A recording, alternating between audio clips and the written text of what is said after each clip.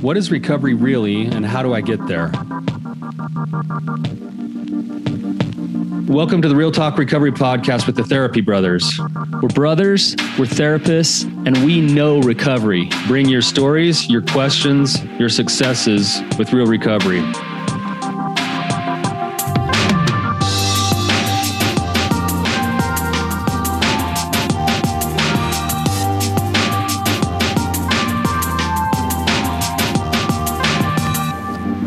Love the question.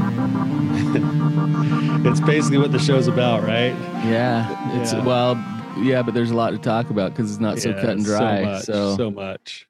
Yeah. How you doing, old man? I'm doing good. You call me that because of the white beard you can see on my face in the video, or what? Yeah, the white beard, the two new hips that you have. Are you on a walker by now? It's funny because we actually went on this I took my daughter Paisley on a horse ride this weekend to go scouting because the deer hunt is coming up. She wants to hunt deer, and so we're going this year. And we go up this big tall mountain on the horses. And it's so steep that we get halfway up the mountain and the horses decide they don't want to walk anymore. So here I am, an old man with two fake hips leading my own horse off the mountain, Oh, God. So I'm doing just fine, Brandon. Yeah. I can still get around. Yeah. Well, if you're still on the top of mountains, I guess so. Yeah. So, well, we have a special guest here today. We have Colin with us, and I've known Colin for a long time. He's a good man, and he's a great therapist now too. So, Colin, welcome to the show. Hi, guys. Colin, if you could give us just a little bit of who you are and what's going on with you, and then a little bit of your story. We'll kind of start talking from there. Yeah, guys, my name is Colin Hanson, and I'm a therapist out of the Vancouver, Washington area. My story ultimately is I was a sex addict in the past, and I actually worked with Brandon for a while, and I don't even know how many years ago that was. That was probably long time ago. Yeah, that was probably 10 years ago. And yeah. And so through my recovery process, I just remember kind of making a promise, to my higher power, which is important in recovery, that if I got through this, that I'd give back. And so my 12th step out of the 12 steps basically is giving back and helping other people through the recovery process. So. And that led you into counseling. Yeah. I remember, life was crazy. You had a bunch of young kids. A lot of expenses going on in life, and you still were no, I'm going to do this. And you started just from square one back then, and you followed through. Yeah, no, I was a super busy guy back then. I was working at a job that I don't know how many hours I was working. It was 7 days a week. You hated that job. Oh, I hated that job. Yeah. And it was really stressful, and I was in my addiction. My wife and I were having problems. We were still having children, I had no time. I think I don't know if it wasn't at that time I was going to school, but I remember shortly thereafter, I also started going to school. So to become a therapist, and it was crazy time. So yeah, very difficult for me. I remember, if you don't mind me sharing this, but I remember when we first started together, I just thought, I don't know if, speaking of recovery, I don't know if Colin's going to get there. That's what I thought. I think a lot of people feel that way. Yeah. But here's the thing. You're the perfect person to talk to about recovery because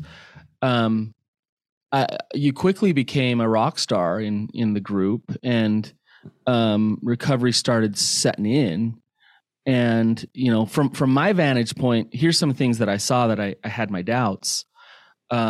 There was still some denial present, but there was this unwillingness to break out of that job. You felt trapped. You felt stuck. And I knew the inputs in your life were not conducive to real recovery. And so I was man, how's he going to do this? How's he going to actually get himself out of these situations? But you ultimately did, Colin. So yeah. When we talk about recovery, I guess what I want to ask you is, what were the important things to really push you to do the hard things to start to let go of some of those most difficult things and face those darkest demons? What were the important things for you? Yeah, my answer to that would be life. Honestly, though, as I have experienced my own recovery, and as I've watched other people recover, I think people really worry about the decisions that they're making.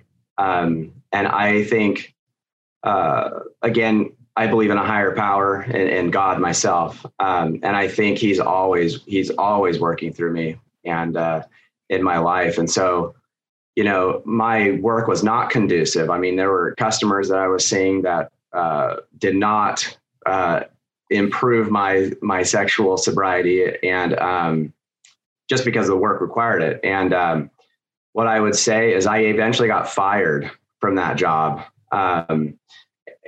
And that job, also evolved to a better place. So early in my recovery, I was in an office all by myself, which was definitely not helpful. That job evolved where the company bought another company and we moved into their offices. And that was super helpful because there's a lot more people around. So that was another life experience. Eventually I got fired. And it was probably the best thing that ever happened to me. I would not quit because I thought I was making good money. I didn't think I had the experience to find a better job. I didn't think there was a better job out there for me. So all this mental health, like garbage running through my brain, held me back. And finally I got fired and I got into a job that was, pretty good and allowed me to get out of the situation I was in. So life runs its course. Yeah. God had your back, right? You bet. Kind of pushed you into it, forced you into making some of those big changes. Yeah. Here's another life experience just real quick is I don't know if you remember this, Brandon, but somehow we ended up in Utah and met with Brandon. And my wife at that time was so fed up with me. She asked Brandon, she says, I want to kick him out of the house, and she didn't know if that was the right thing. And Brandon said, kick him out of the house. And it was that moment literally where that decision was made where I better get my crud together or I'm going to lose my children. I'm going to lose my wife. And I started going to more meetings and making my phone calls. And so that was just another life experience.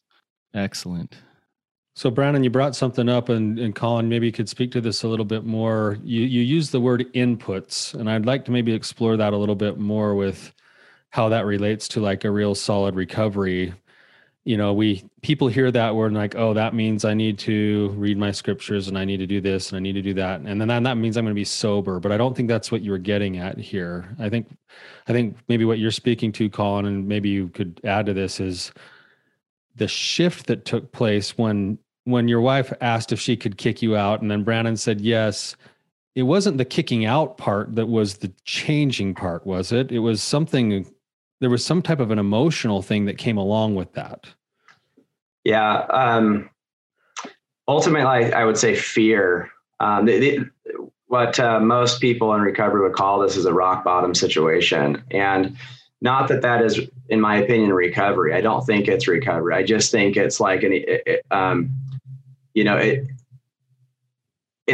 an initial pain. The pain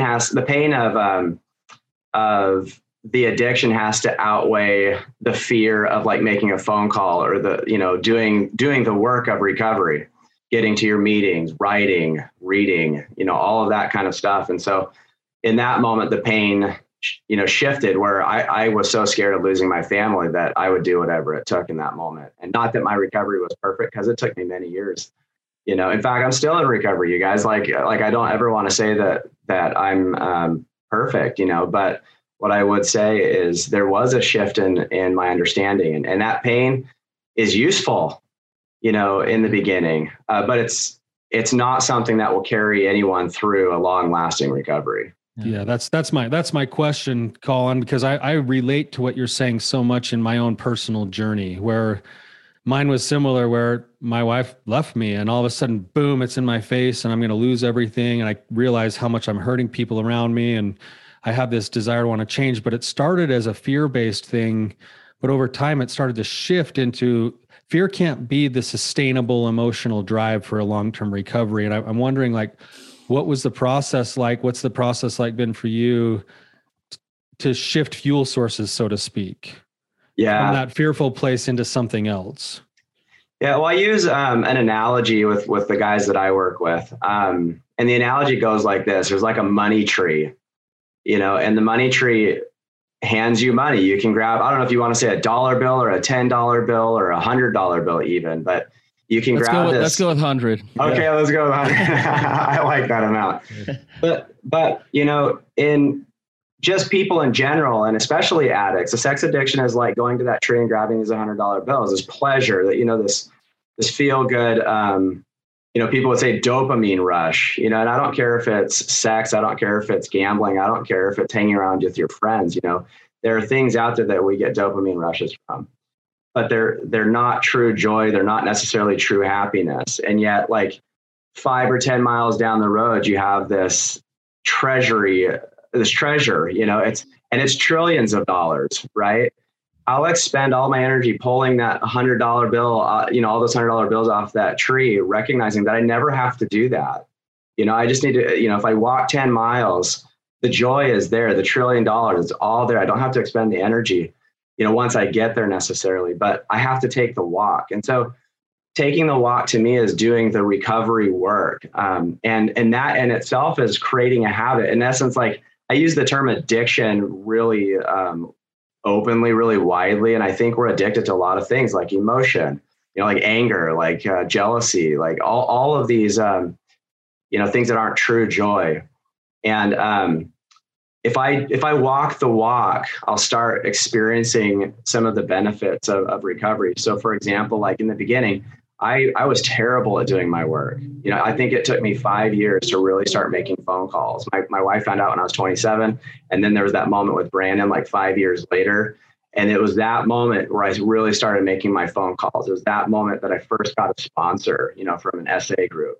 And so that was just the beginning, and so since then, life again happened. Me and my wife at some point joined Amway, and part of, I know, right? Like I was like, oh man, but in that process, Amway was big on every day, listen to somebody, some self-help person, read a book. And so through that process, I really got good at reading. I started writing, and it took me years and years. And even today, I'm not perfect at it. But if you were to ask me, I read books every day, pretty much. I write almost every day. I pray almost every day. I still go to meetings and make phone calls to this day. And again, I'm not perfect at it. And I hop on that wagon. Sometimes it's daily. I drop off the wagon. Sometimes I don't do it for a week or something like that. But, for the most part, I do really well in those habits. And the difference is that the knowledge and recovery comes slowly but surely, like line upon line, precept upon precept, here a little and there a little, it just comes. And I can't, like as a therapist or I could not give that to somebody. I just say, do it. And they have to figure it out, and help people do that. And vice versa. Like if anybody tries to get me to do something, like my sponsor today, or not today, but like in the present, he'll ask me to make 3 phone calls a day or go to 3 meetings a week or something like that. And he can't make me do it. I have to figure that out for myself. He can't pass that knowledge necessarily and experience on to me. Yeah. Yeah. I'd like to thank you for teaching me that lesson. You're very welcome. One thing I want to say is this analogy. I really like your analogy, the money tree. It goes against our nature. And I think this is what makes addiction so difficult to overcome. If there's a money tree right there in front of me and it feels so good to pick that, and it's so easy. Sometimes the money just falls off on my head. It's just like right there. Mm-hmm. And why am I going to hit that dusty road line upon line, precept upon precept? Like, why am I going to hit that dusty road? Even if it's just 5 miles down the road, I'm good here because I get all this money, right? And so, you have to grieve that. You have to let go of wanting that in order to choose the thing that naturally our brains don't want us to do, because it feels so good to just pick that money. Right. Yeah. Well, it's like I think eventually what you recognize is you spend so much energy pulling that $100 off of the tree, and you never really get what you want, which is true freedom. I don't care how many $100 bills you can pull off that tree. You don't own the world. You don't own all things. But when I'm talking about the trillions of dollars, maybe the trillions of dollars is not even the right, metaphor. It's beyond that. It's so much greater. And so yes, we sit there and we pull this money off of the tree, and we never achieve what it truly is that we're looking for. And so when I work with people and in my own life, I think what I'm looking for, and I call it the universal goal, is that because everybody, I think, really seeks it throughout the entire world, which is, and I call it core. And the reason I call it core is because I think that's who we are. It is our core, which is joy, happiness, positive connection, wholeness, fulfillment, confidence, love. Just all of that stuff. And that's not an exhaustive list. It just keeps going on. It's a really complex idea, but pulling that money off the tree, the sex addiction, just in general, seeking for money, like wanting people to like me, there's all of these different facets of it that do not really produce, the $1 trillion at the end or the true happiness, the core. And I think that's true recovery. It's seeking after and experiencing core. So that money is laced with poison. I mean, as you pick it, it gets on your fingers and it starts to kill you. And so it feels really good to pick it, but it's killing you. And it's not that core stuff that you're talking about.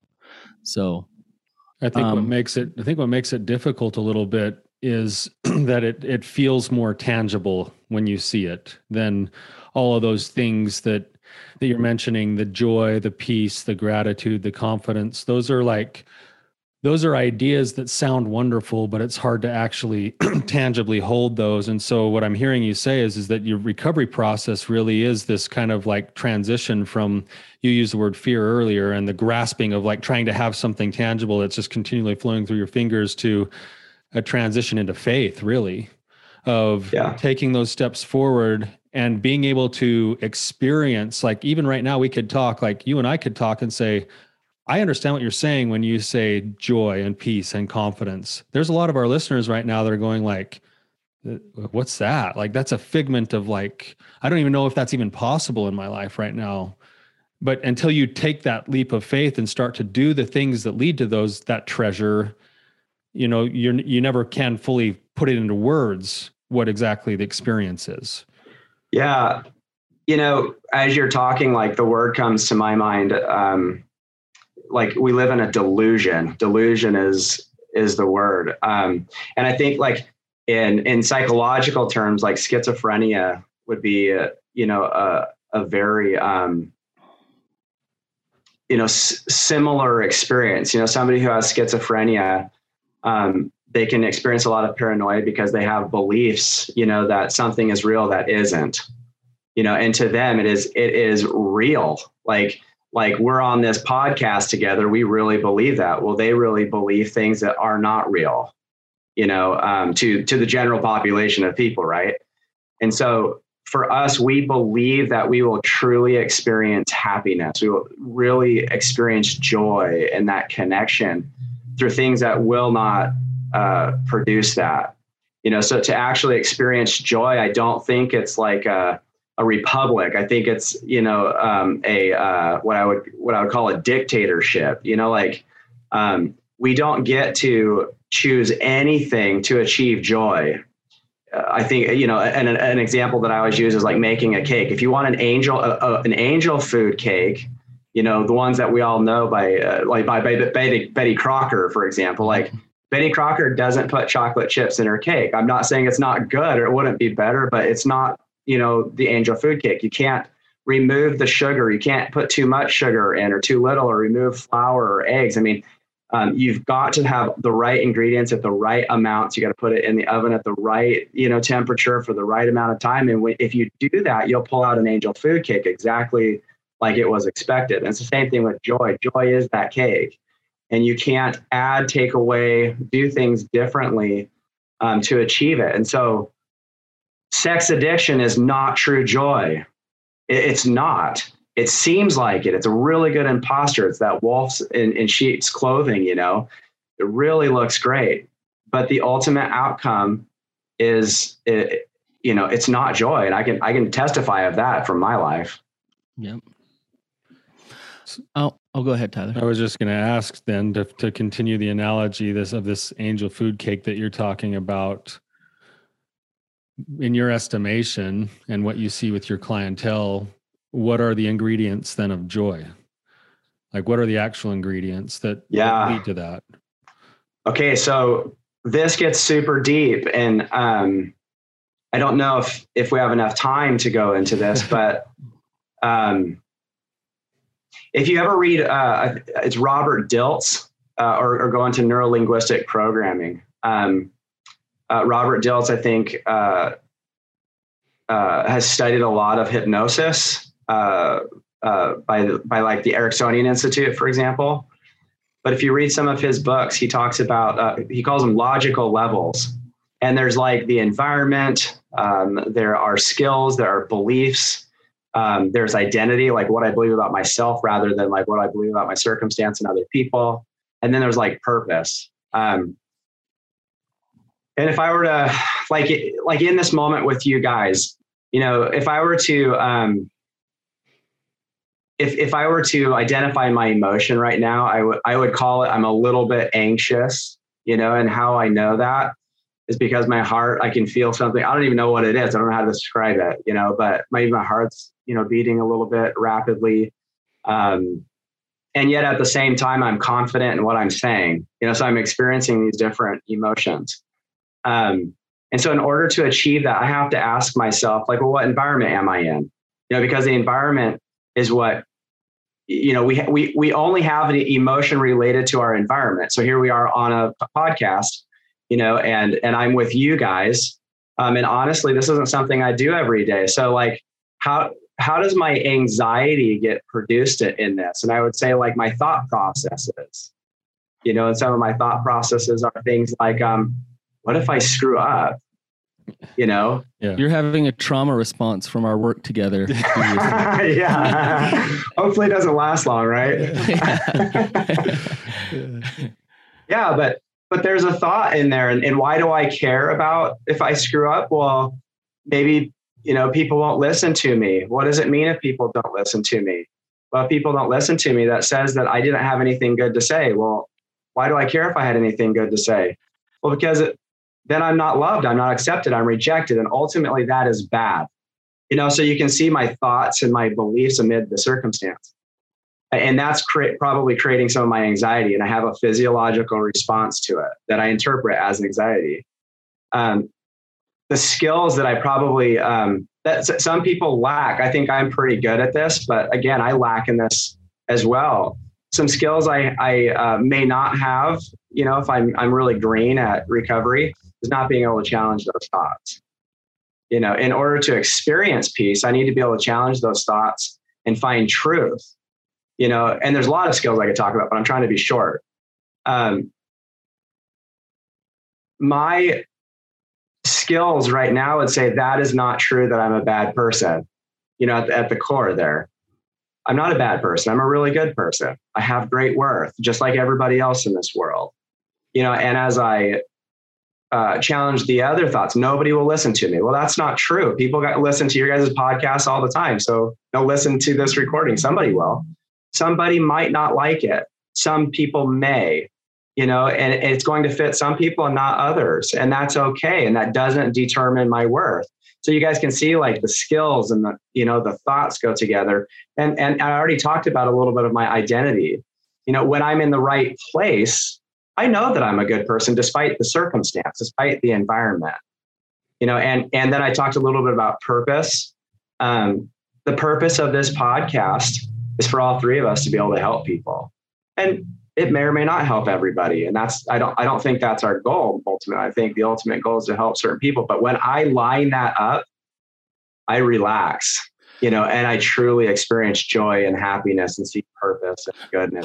Colin, I want to ask you with this. Sure. I want to ask you. So let's say you take a man who's just struggling with his addiction and has been shame-based his entire life, and he's just a shell of himself in terms of knowing who he is, and his lens, his perspective is, I'm a piece of crap who's unlovable. And so he finds evidence of that everywhere he goes. Yeah. Every look that his wife gives him, everything that happens at work, he's shame spiraling all the time, all day long. Yeah. How do you start to, you talk about shifting, like really paying attention to your environment, shifting your thoughts and your beliefs.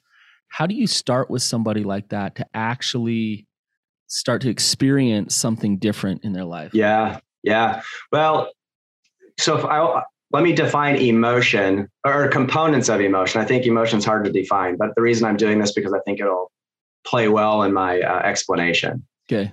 Emotion, shame was what you talked about. Shame is an emotion, and it's a huge factor when it comes to addiction. Shame or emotion is composed of three things, in my opinion. Physiological response, so we have a body, we have a brain, and we have all these senses, and it creates physical sensation, whether, like I talked about, my heart beating or tension, in my shoulders, or, and so we experience that. Second component is the brain. The brain interprets things for us, right? And so when I had that heart pounding and the tension in my shoulders, I might call that anxiety, and then I also might interpret that as being really bad and I've got to get rid of it, so that all of that interpretation happens as a response to the third item, which is an environment.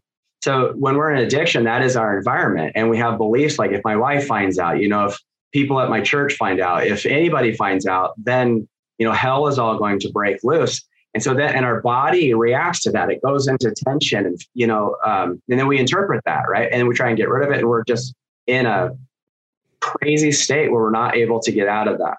So we have to deal with that like ASAP. And when people walk into my office, this is how I work with them. They walk in, we do an assessment, to help them understand if they don't believe they have an addiction, or if they're questioning that, the assessment helps them understand where they are. It's not so much for me as it is for them, I think. And then what happens is I give them 5 things to do, and they're dailies, and I call them dailies. Then they're not all dailies like we do them every day, but most of them are. So I tell them to get spiritual. A lot of guys that come into my office that don't believe in God, and I'm not telling them to believe in God. I just tell them to get spiritual. I have them read recovery literature. My favorite book is The White Book from SA, because it's not too graphic, like some books on addiction can talk about, pornography or, stories that can be triggering. But so The White Book is a good place to start. Third thing that I have them do is write.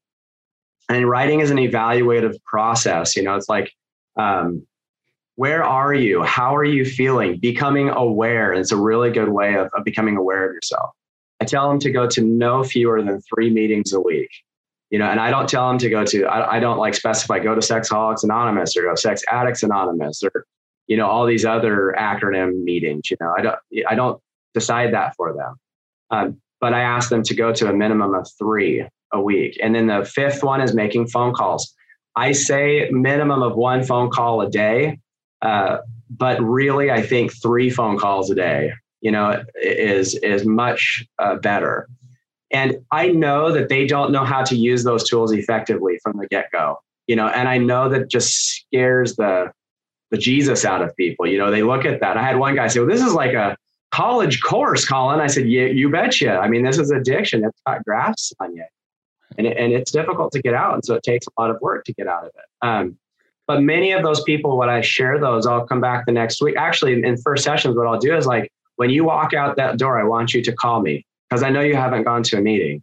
call me when you get out. I will not answer, but leave a message on my phone because I'm in session or whatever.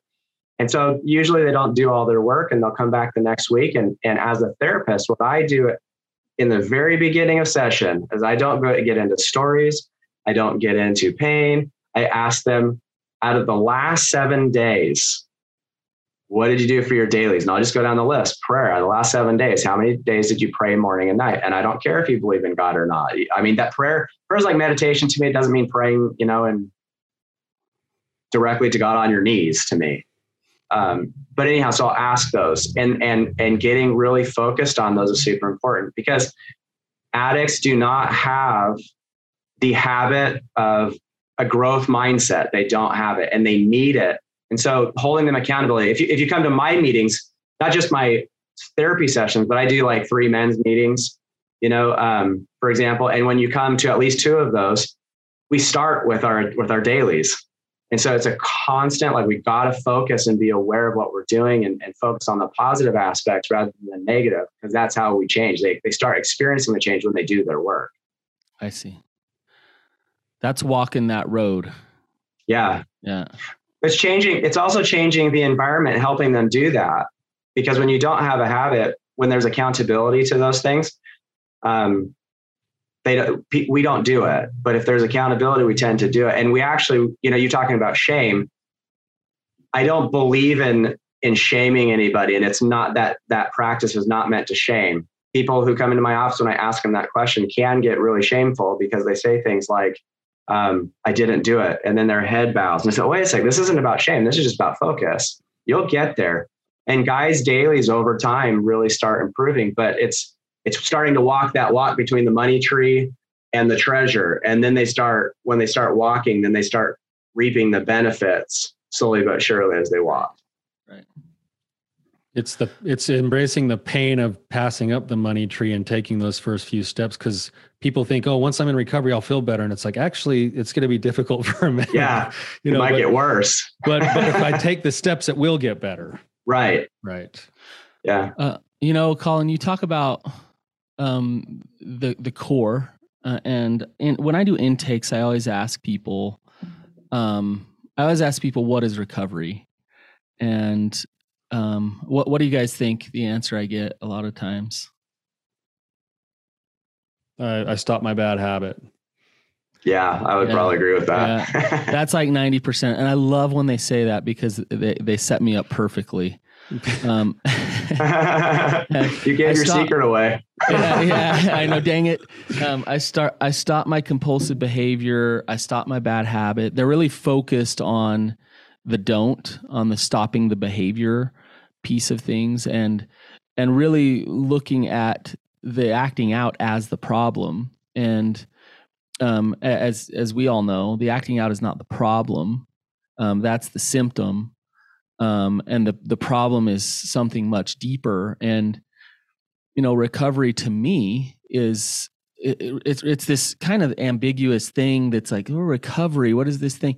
It's not that ambiguous. Recovery to me is recovering an understanding of who you really are. And when you realize that, when you realize you're unconditionally loved by God, when you realize how powerful you are, when you realize how much purpose you have in this world, in this life, the addiction starts to evaporate, starts to go away. And then they're living in light, they're radiant, and they start to connect to God's self and others. And it's this beautiful thing that starts to take place. I saw it take place in you, Colin. So it is real. It is a real thing. And you guys can hear it today with Colin. But I think what you're talking about, Colin, all the stuff that you're saying is not just helping guys stop acting out. It's like you say, it's so much deeper than that. And the healing is a spiritual healing. That's why I love 12 steps, because it's a process of healing on a spiritual level. And I think a lot of people don't understand that. Yeah. Recovery, like you are saying, is much bigger than just stopping a behavior. And what I would say to people, this may be hard to hear, because when I was in addiction, if somebody said this was a blessing, I would like be like, oh yeah, right. You know, like that is so not true. But being where I am now, like one of the 12-step promises is that you won't wish to close the door, you know, on your past, you know, and part of that is seeing this as a blessing. You know, I look at my recovery now.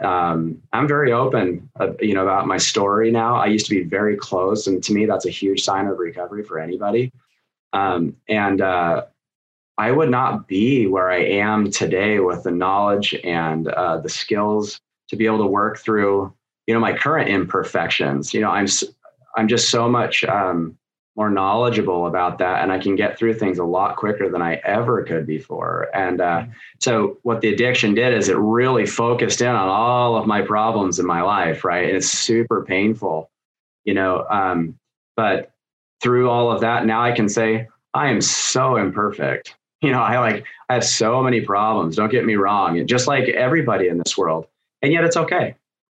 You know, big deal. And life will continue to happen, and I'll continue to be blessed in my problems, and my problems, you know, just continue to educate me. And so I look forward to them. Like, bring it on. You know what I mean? That, you know, but they're a blessing, and they're no longer a curse. I don't have to get away from them. I can just experience them and live and joy through them. And have gratitude for them. Yes. Yeah. I think that really is a true sign of transformation when you look at that past history, and this is with anything, trauma or addiction or whatever, and you realize that the life that you're now living that you love could not be there without the experience that you've had.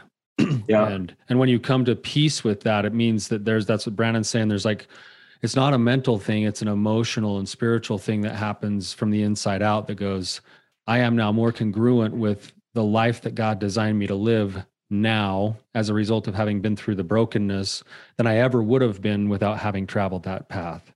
Right. And once you have it settle into your soul, it's like the choices to go and change are a lot easier. Like you don't have to go muster up the motivation. The motivation is already there, you know? Yeah. Yeah, it's an interesting concept too. Like what I've noticed about myself is like through this process, if I try and start a habit, you know, like a new positive habit, whatever that may be, a blessing is that I'm so much better at it. You know, like I had a terrible habit. I've had to gain new habits, you know, like the prayer, the reading, the writing, you know, the dailies.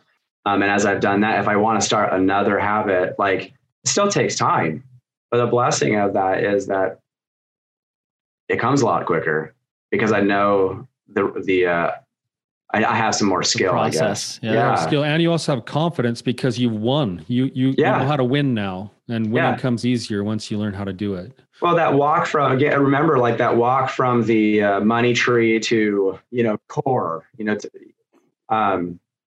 once you've walked it once or twice or three times, depending on the problems in your life, it's not just addiction is not our only problem in our life. And so the more times we walk it, we realize, oh my gosh, I can just keep walking. And that's what I'm saying about just living life. Like as life comes, I know that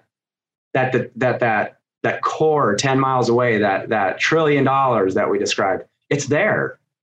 All I have to do is keep walking. And that knowledge in and of itself is just, it's super comforting to know that, yes, I'm imperfect. I may not have everything that I, you know, want right now, but it will come if I just keep walking. And so, yeah, I think that's very comforting to know. So anybody in working on the recovery, like I was talking to one of my SA buddies yesterday, we spoke on the phone for 2 hours, you know, but he was struggling, you know, in his recovery. And I just said to him, don't worry about it, man. It will come because I know it will. It does if you just stay in the process. I do this foundations group, and in the first group, I'm talking to these people who are brand new and just starting off. And I'm telling them, look, I tell them this story. I say, look, when I started as a therapist, I sucked at therapy. And this is right when I met Colin. Yeah, Colin was the guinea pig. Like I sucked at therapy. I didn't know what I was doing. I was doing the best I could, but I was learning. And somehow, some way, there's plenty of clients that I worked with back then that still found recovery. And the point that I'm making is it's those people that come in and know that that's what they're going to create. They know they're going to find peace. They know they're going to find joy. Despite crappy therapists, despite whatever resources they get, they take one step and then another step in that direction. And I tell you what, Colin, I don't take any credit for this, but just hearing you talk today is it's like years in the making of it's just the wonderful blessings that we get as therapists. To see you like this right now I can't describe how I'm feeling right now. It's beautiful. Yeah. And to know that you're solid with your wife and you're a good father and like all the goodness that is happening as a result of you stepping up and into your recovery. Like sometimes there's payoffs as a therapist, and just to see this is amazing for me. So I really appreciate just you coming on and talking as an expert today. It's just really awesome. It's really refreshing to see a man who has kind of been in a space where he wasn't living his best life or the life God intended him to live, and a man who has found that, and you can feel it. You can feel the energy that's different. You can hear the confidence. And yeah, that's basically what you brought. I wish we would have recorded an episode 10 years ago and then had the contrast. That would be awesome. Because you know, Colin, like Tyler, we get the question all the time, is recovery even real? Like, is it even a real thing? Is it possible? Will my husband ever heal? Can I heal myself? Yeah, it's real. We're talking to a man in recovery, and you don't need to become a therapist to be in recovery. That might not be your path, but you find what Colin's talking about, that core stuff, the joy, the peace, the love, all those things, and you can find it again. Yeah. Colin, we're just about out of time here. If thinking about kind of the population that's listening to our podcast are people who have traveled the exact road that you've traveled, any last things that you would want to say to somebody who was in your spot 6 or 7 or 10 years ago, as a last word? Yeah. I mean, I think one of the most important things, if I could share that with you, is kind of telling a little bit of my story again, is like, I never, ever thought I was going to be free of this, ever. That was my mindset. I tried everything in my power. Well, at least I believe that, and I mean, I can't tell you how many groups I dropped out of. I can't, I think I went through 6 therapists, just so everybody knows. I don't know how many meetings I went to, I had trouble giving myself grace, for all the mistakes that I made. But I guess the advice that I would give anyone is, do not give up. I don't care if you leave one therapist to go to another, or leave a therapist to go to another 12-step group, or, you leave a 12-step group to talk to your ecclesiastical leader, or you do all of it. I believe that life experience, you just keep living, you just keep at it, and it will come. The right steps will reveal themselves to you, and you'll make, the right pain will happen, for you to find that place that I found, which was, which is rock bottom, that led me to recovery.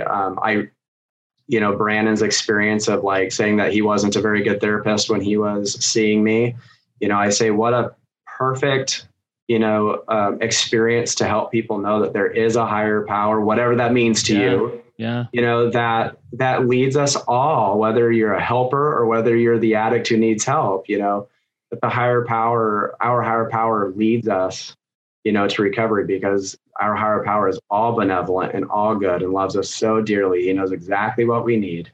And recover, just guys, just so you know, I started when I was 12. And I didn't truly start getting into recovery probably. Well, I said I was in recovery the whole time, but the recovery was slow and I didn't start getting clean probably until I was 32. Yeah. And so, and I know people who are in their 70s who are just finding their recovery. So don't give up. It comes. Yeah. Hey, Colin, where can people find you? Yeah. So I have 2 websites. One is www.keyroots.com, and that's KIRUTZ. And then I have another website that's just ColinAHansen.com, and that's COLLIN, 2 L's, A Hansen, HANSEN. Awesome. Thanks, Colin. Appreciate having you on the show. Thanks, guys. So much, appreciate you. Yeah. You guys, if you found this helpful, don't be afraid to share it. This is a great episode to share. It's a real example of recovery. We really talked about what it is. So if somebody's struggling out there, then send us their way. Thank you. Thanks, guys.